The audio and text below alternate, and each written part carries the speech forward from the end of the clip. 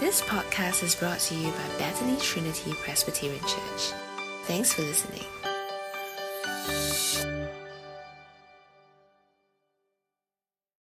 All right, good morning, everyone. Now, in a blink of an eye, we have come to the last morning of our reading and praying Psalms together. I'm really thankful that we can take this journey together to walk through Psalms and to learn from Psalms. Now, I was clearing some boxes from my parents' home last month when I found a picture that I took with my neighbor on a geography school trip to Jakarta like 28 years ago. And I was suddenly brought back to some memory lanes that we took together, and we felt so fresh, as if these things happened just yesterday. Now, this morning, as we step into Psalm 150, we come to a psalm that initially looks like a general praise psalm. Yet, if we look carefully and recall some of the psalms we have journeyed through, then you may be surprised to find familiar pictures in Psalm 150.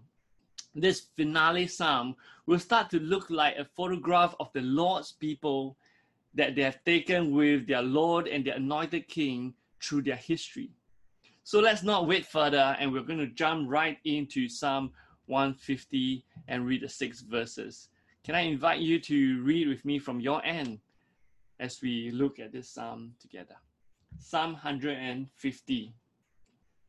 Praise the Lord, praise God in his sanctuary, praise him in his mighty heavens, praise him for his acts of power, praise him for his surpassing greatness, praise him with the sounding of the trumpet, praise him with the harp and lyre, praise him with timbrel and dancing, praise him with the strings and pipe, praise him with the clash of cymbals, praise him with resounding cymbals. Let everything that has breath praise the Lord. Praise the Lord.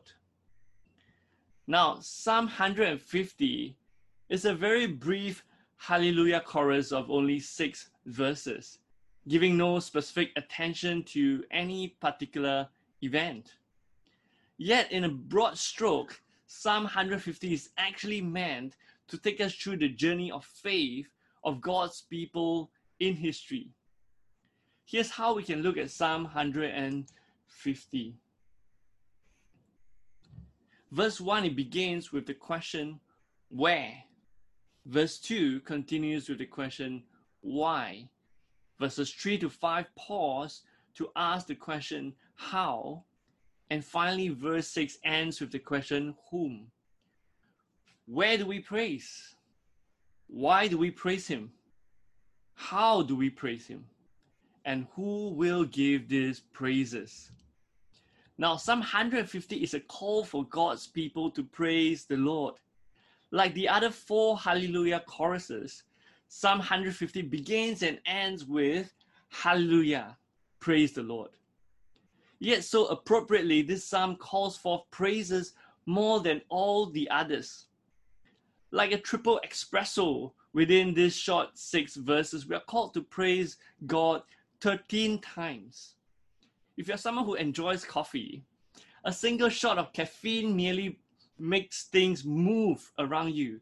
You need a double shot to bring the colors in.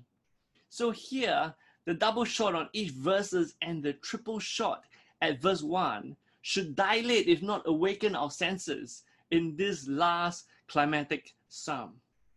This psalm takes away the mind fog that some of us always live under due to prolonged sleep deprivation, or perhaps praise deprivation.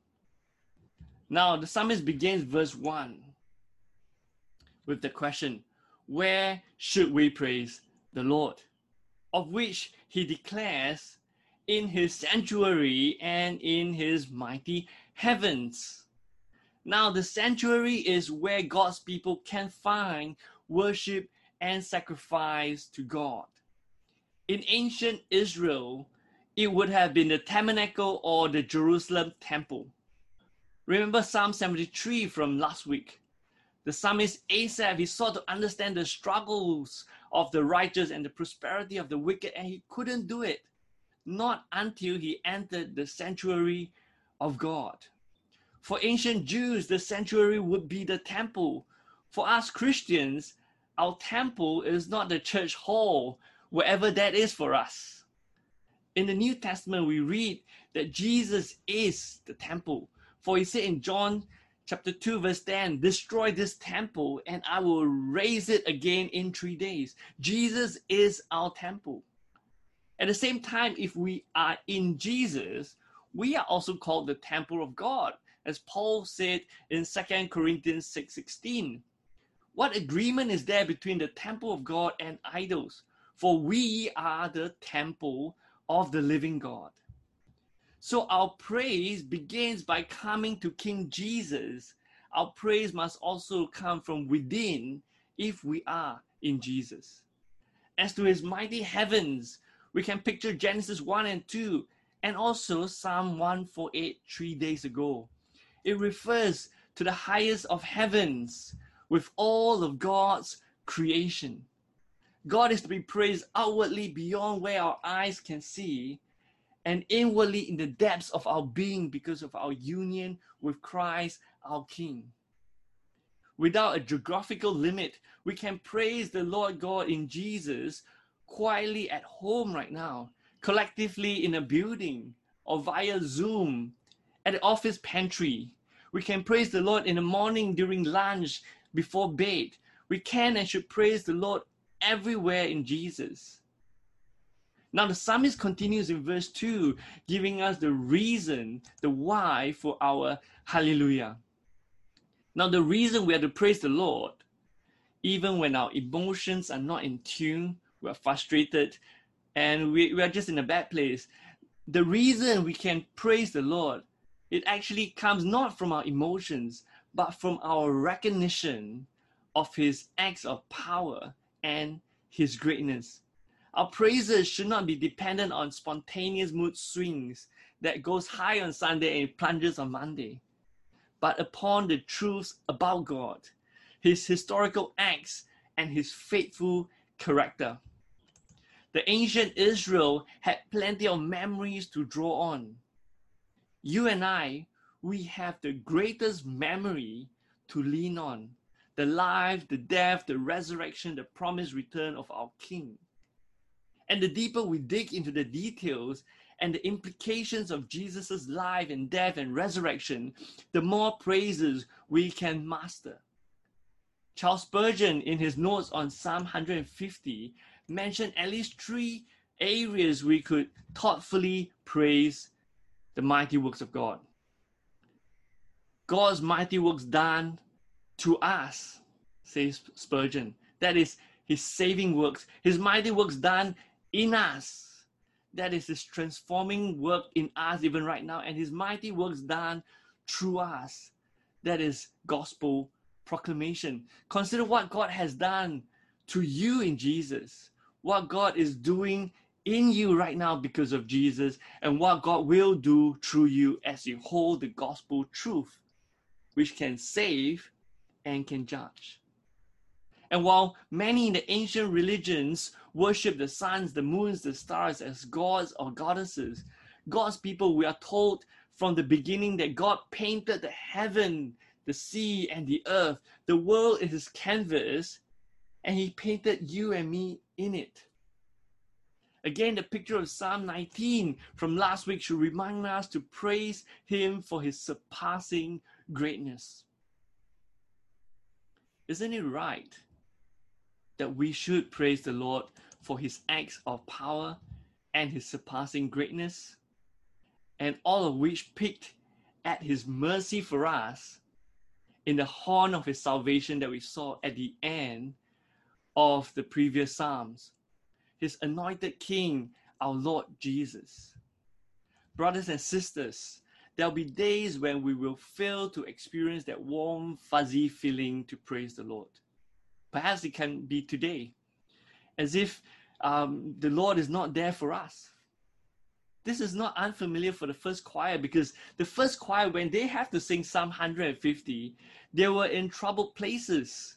They have just come out of exile. They were living in a physical work in progress Jerusalem while being colonized for the next centuries.